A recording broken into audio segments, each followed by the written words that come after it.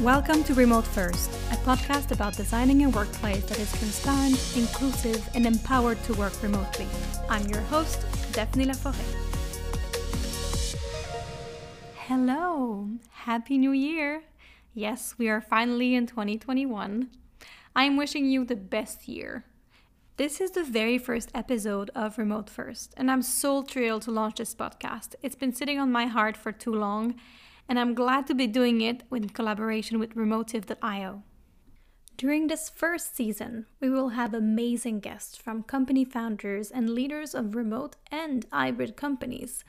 We will discuss hot topics such as remote leadership, radical candor with a special guest, the impact of remote work on diversity and inclusion, the debate around salary and compensation in a remote setup, and many other challenging subjects you might have had to assess last year and will have to assess at some point. What I really wish with that podcast is to provide you with key action points from experienced leaders to apply within your own workplace reality. So again, this is brand new, so we would love to get your feedback and suggestions, so please don't hesitate to reach out. Since you'll hear my voice a lot in this podcast, let's get to know each other a bit more. I am Daphne Laforêt, I am Canadian from Montreal, see the little French accent, and I am based in Berlin, Germany. I have been working remotely since the beginning of my career for various company sizes, mainly in product. I have made that choice of working remote very early on because I wanted to fit work around my lifestyle and not the other way around. So when it started, for me, travel has always been my thing, and 2 weeks of holiday a year, which is what you typically get in Canada, simply wasn't enough to see the world. So 1 + 1 = 2, I had to find a way to work in a way that would let me travel at the same time. This was the base of everything. So when I was younger, this is what pushed me into getting in that field or in that solution of work. And today, I am supporting organizations in the implementation of remote-first strategies in their business-as-usual processes. So on this note, let's kickstart our first episode of Remote First. In March last year, we were announced with a pandemic alert. And suddenly, tons and tons of companies, actually every company, had to let their employees work from home. And people discovered months of forced work from home. They had to tackle homeschooling, childcare. They had to find a way to work on their kitchen counter. They were kind of learning remote work the hard way, and they were hoping that this would only last for a few weeks. Well, this wasn't the case, wasn't it? So last year, we've seen multiple large companies starting to launch remote-first programs, such as Dropbox, Shopify, Reddit, and Slack, just to name those.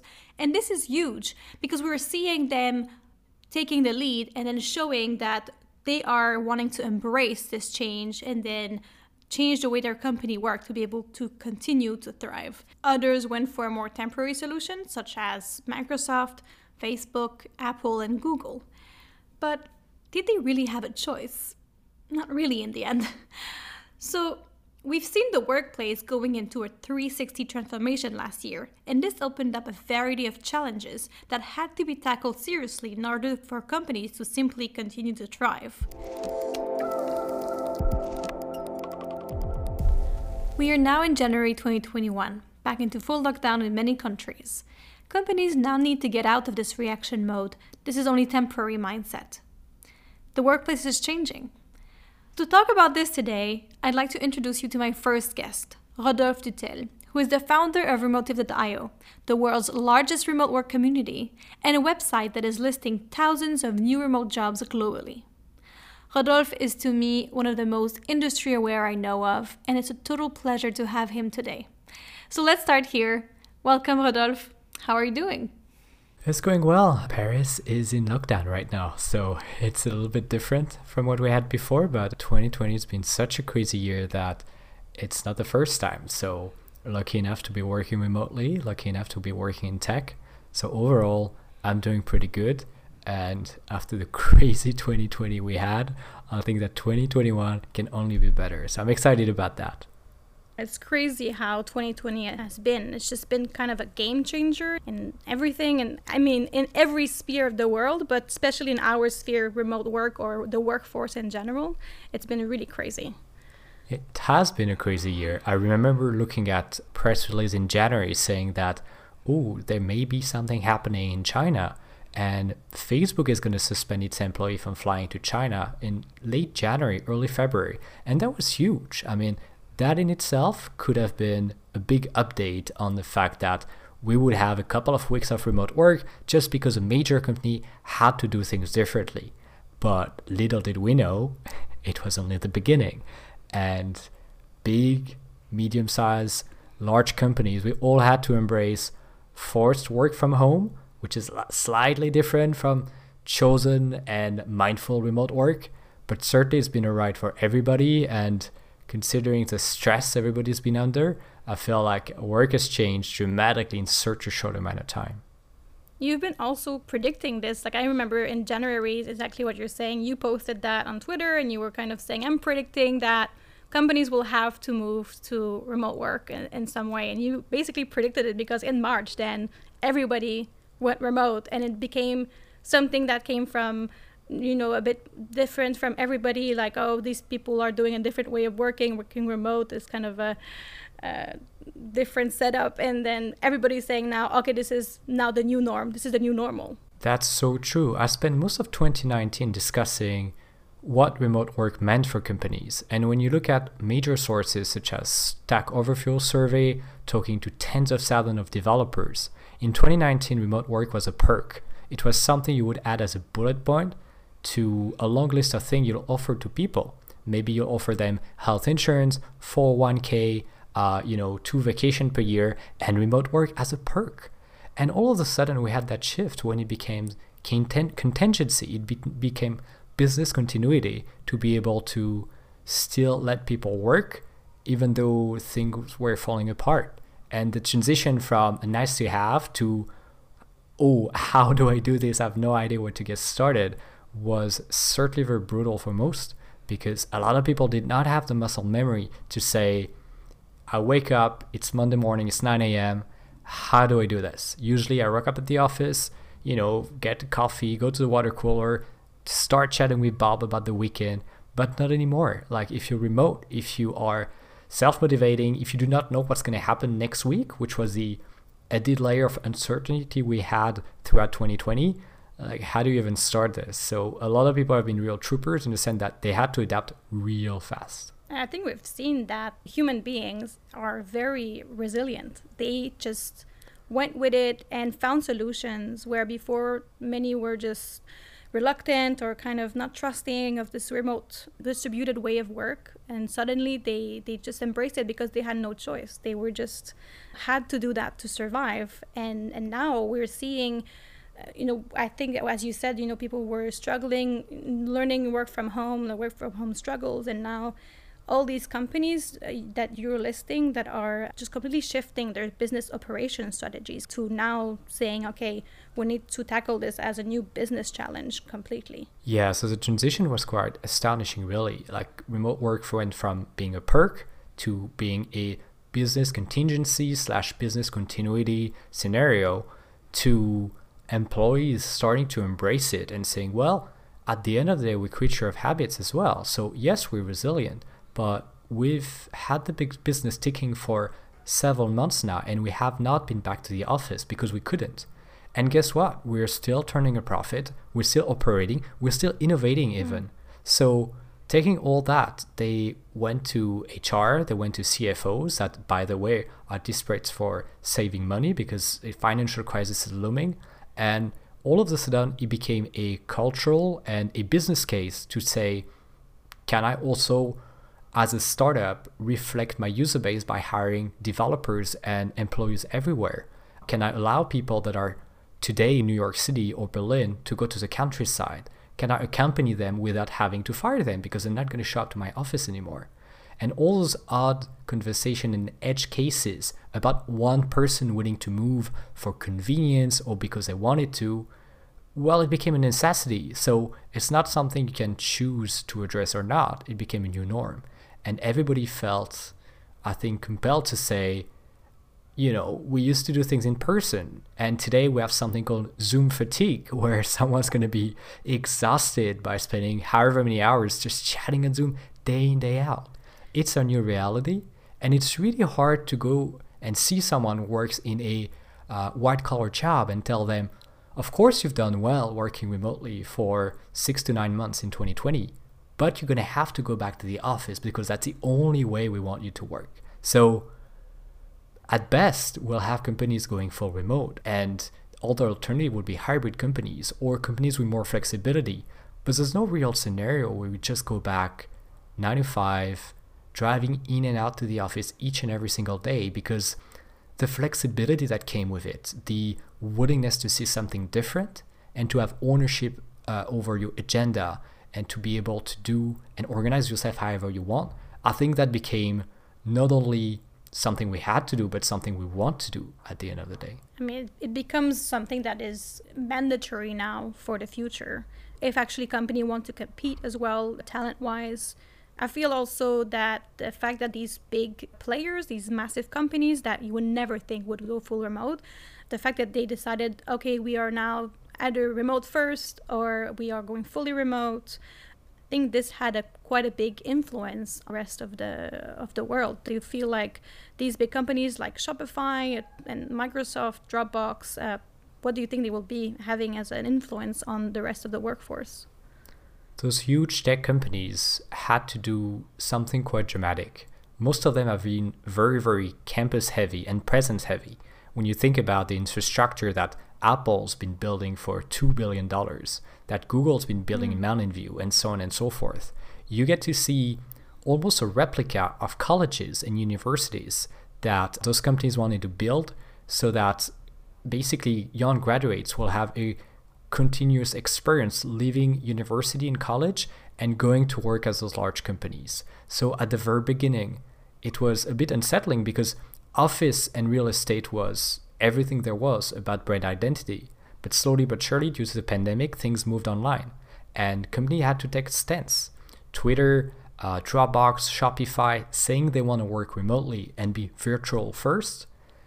It's seeing those large companies trailblazing and saying, I'm a profitable company turning in hundreds of million or billion-dollar profits, and I can make remote work.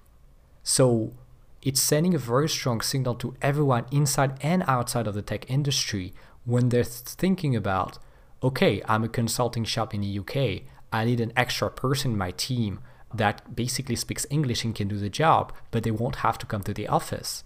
Now, you have a scenario, you have an opportunity to say, I could be hiring this person anywhere around the world. I need them to speak my language. I need them to understand how I do business, but it could be anyone basically. So you don't have to restrict your talent pool anymore.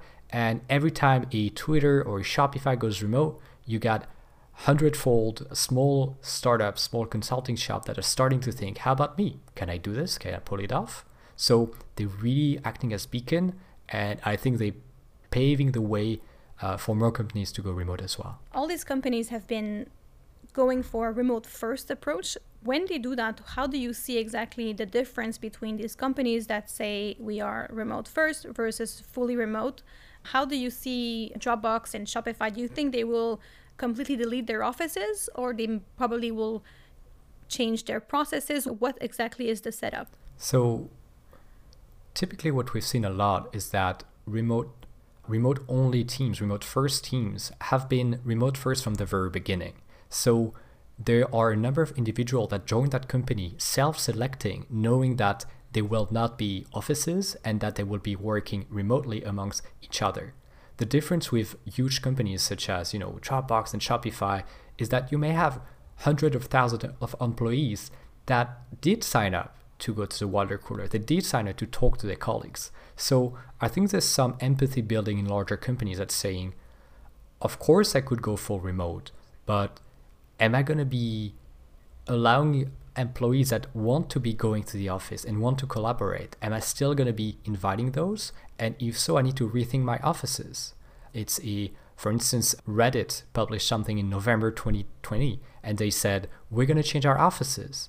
our offices are going to be creative spaces where you drop by as a team and sometimes you innovate. Dropbox has been on the same path. Oftentimes it's because of cultural reason. They want to have a smooth continuity. They know they may lose people that prefer going to the office, but they're happy to commit. But it also for real estate commitments. We've seen Pinterest paying, I don't want to get the number wrong, but out of memory, I think it's $80 million to get out of a lease in San Francisco. That is a huge amount of money to pay, but at the end of the day, it's worth it for them because it fits their strategy and they want to be more remote. So it's understandable. So seeing what commitment you have, seeing, Apple having a $2 billion headquarter, they're very heavy in real estate. So chances are they want to keep that in their DNA to have that innovation of bouncing on people in the corridor. Whereas others, if they're very scrappy or lighter, or they have less commitment and they can allow themselves to go remote. So I think a lot of us in a remote community would like to think that there's only almost a mentality decision on saying, I'm going to shift my culture, I'm going to go full remote. But we really need to look at the legacy situation, which means the current employee willingness to go remote and what they want to do together with the financial implication of it.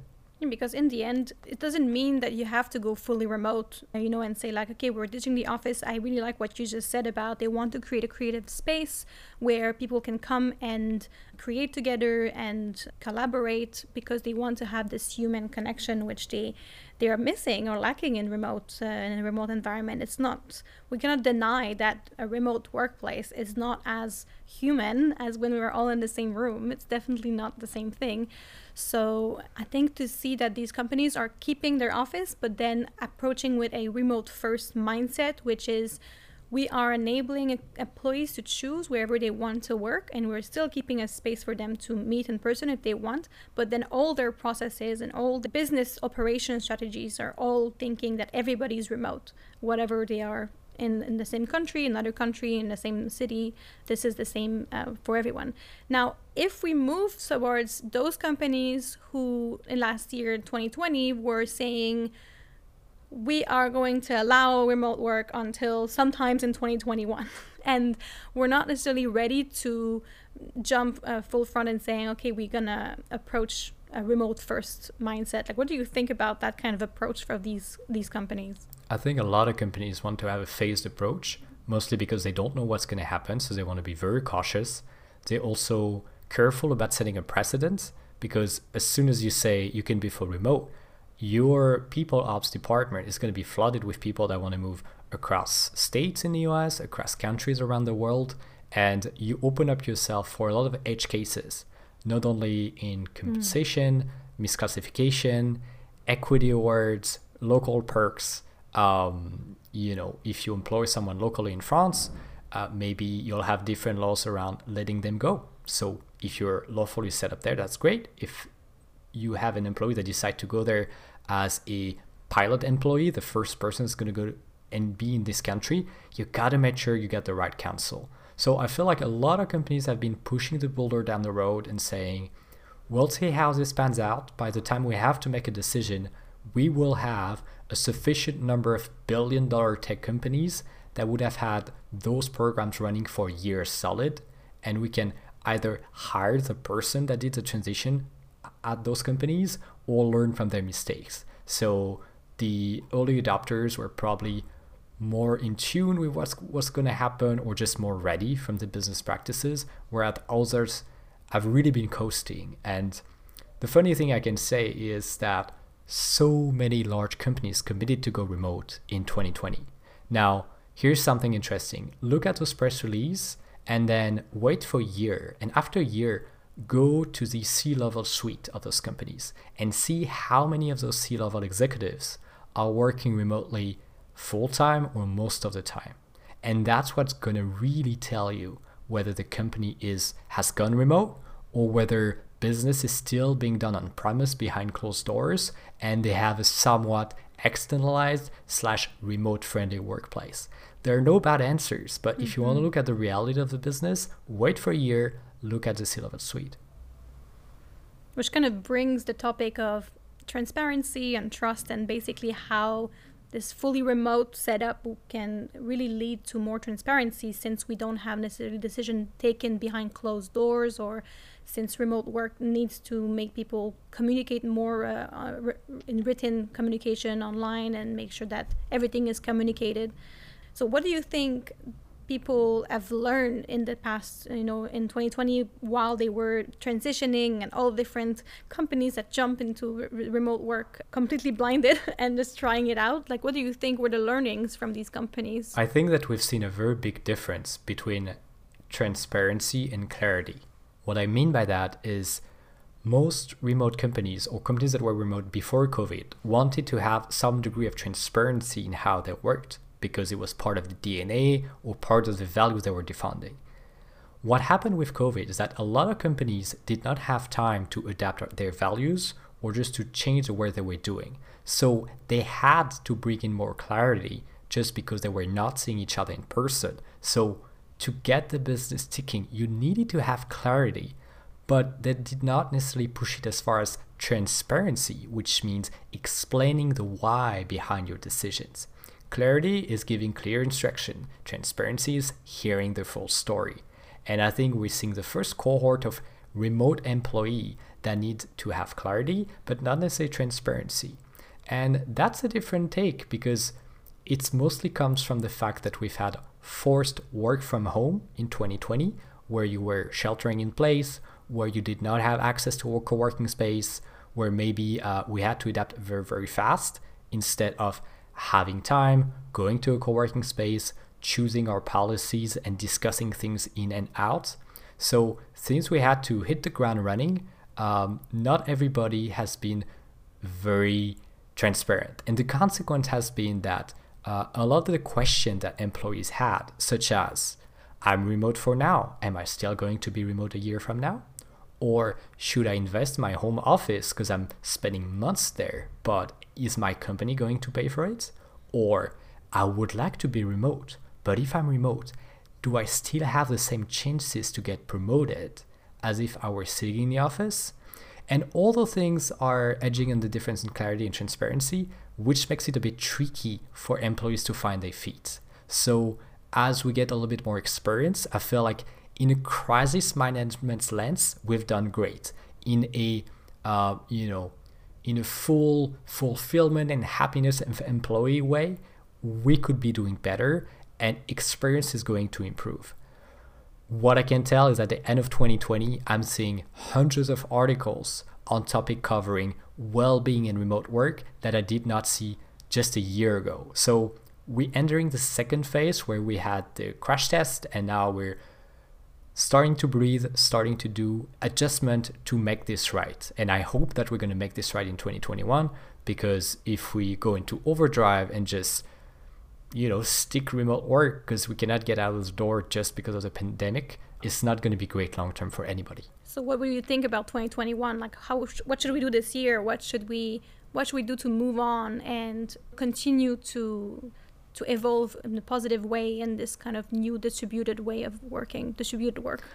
I think we're going to be trying to do a number of things. First, I think the hybrid approach is going to be very interesting. You have a very large number of people that want to go back to the office as soon as it's safe to do so. And I'm not only talking about management, I'm talking about a number of colleagues that want to go back. Today, due to the health situation, most people are remote. Tomorrow, we're going to have to work and learn to collaborate as a hybrid team. That's going to be different. That's going to be an adjustment. We're also going to be thinking about asynchronous a lot more. How are we going to be able to work across time zone without having this Zoom fatigue we were talking about at the beginning? Can you be a productive and happy remote team without having up to 5 hours a day of meetings? I think a lot of people, and that's very normal, went to meeting more than they should have to maintain human connection and to sort of make sure that business was still going and make sure they could still relate with other people. Maybe it's going to be doable to continue at this rhythm for some, but not for all. So I feel like we're going to be shifting down and certainly trying to look at what has worked for other teams. Just as a reminder, you have teams such as GitLab with about 1,000 employees, and Automatic with roughly about the same. Both have valued over $1 billion, and both have been doing remote work for a very long time. I'm not saying they are the only one, but I'm saying this has worked at scale with companies worth billions of dollars. Now, 2021 is also the year where we've had a lot of declaration of intent last year. Mr. Zuckerberg said that Facebook is going to be the most forward-leaning company of its size in terms of remote work, which resulted in a job position for director of remote that was to be hosted in Menlo Park, California, which is an audacious choice if you ask me. It's been like up also for months without being hired. It just seems like it's just been there for show and not necessarily as a real role. That's it. I mean, when the tires comes down, you see who's swimming naked. So at the end of the day, you're gonna get to see who's gonna make good on their promise. And I feel like the crazy thing is that talent migration, and I'm talking about qualified talent, especially in tech industry, is at the very beginning. Tomorrow, if Facebook doesn't treat you right anymore, as an example, you can easily move to Idaho, Montana, rural Germany, and make the same money or almost the same money.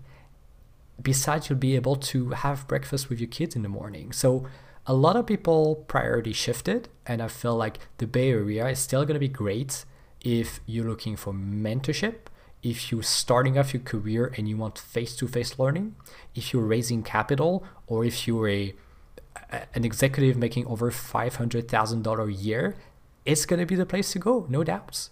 But if not, if you fall into any other category, I argue you could have a long and happy career away from the eye of the storm and anywhere you like. And I think that's going to be very different, because before I was making lists.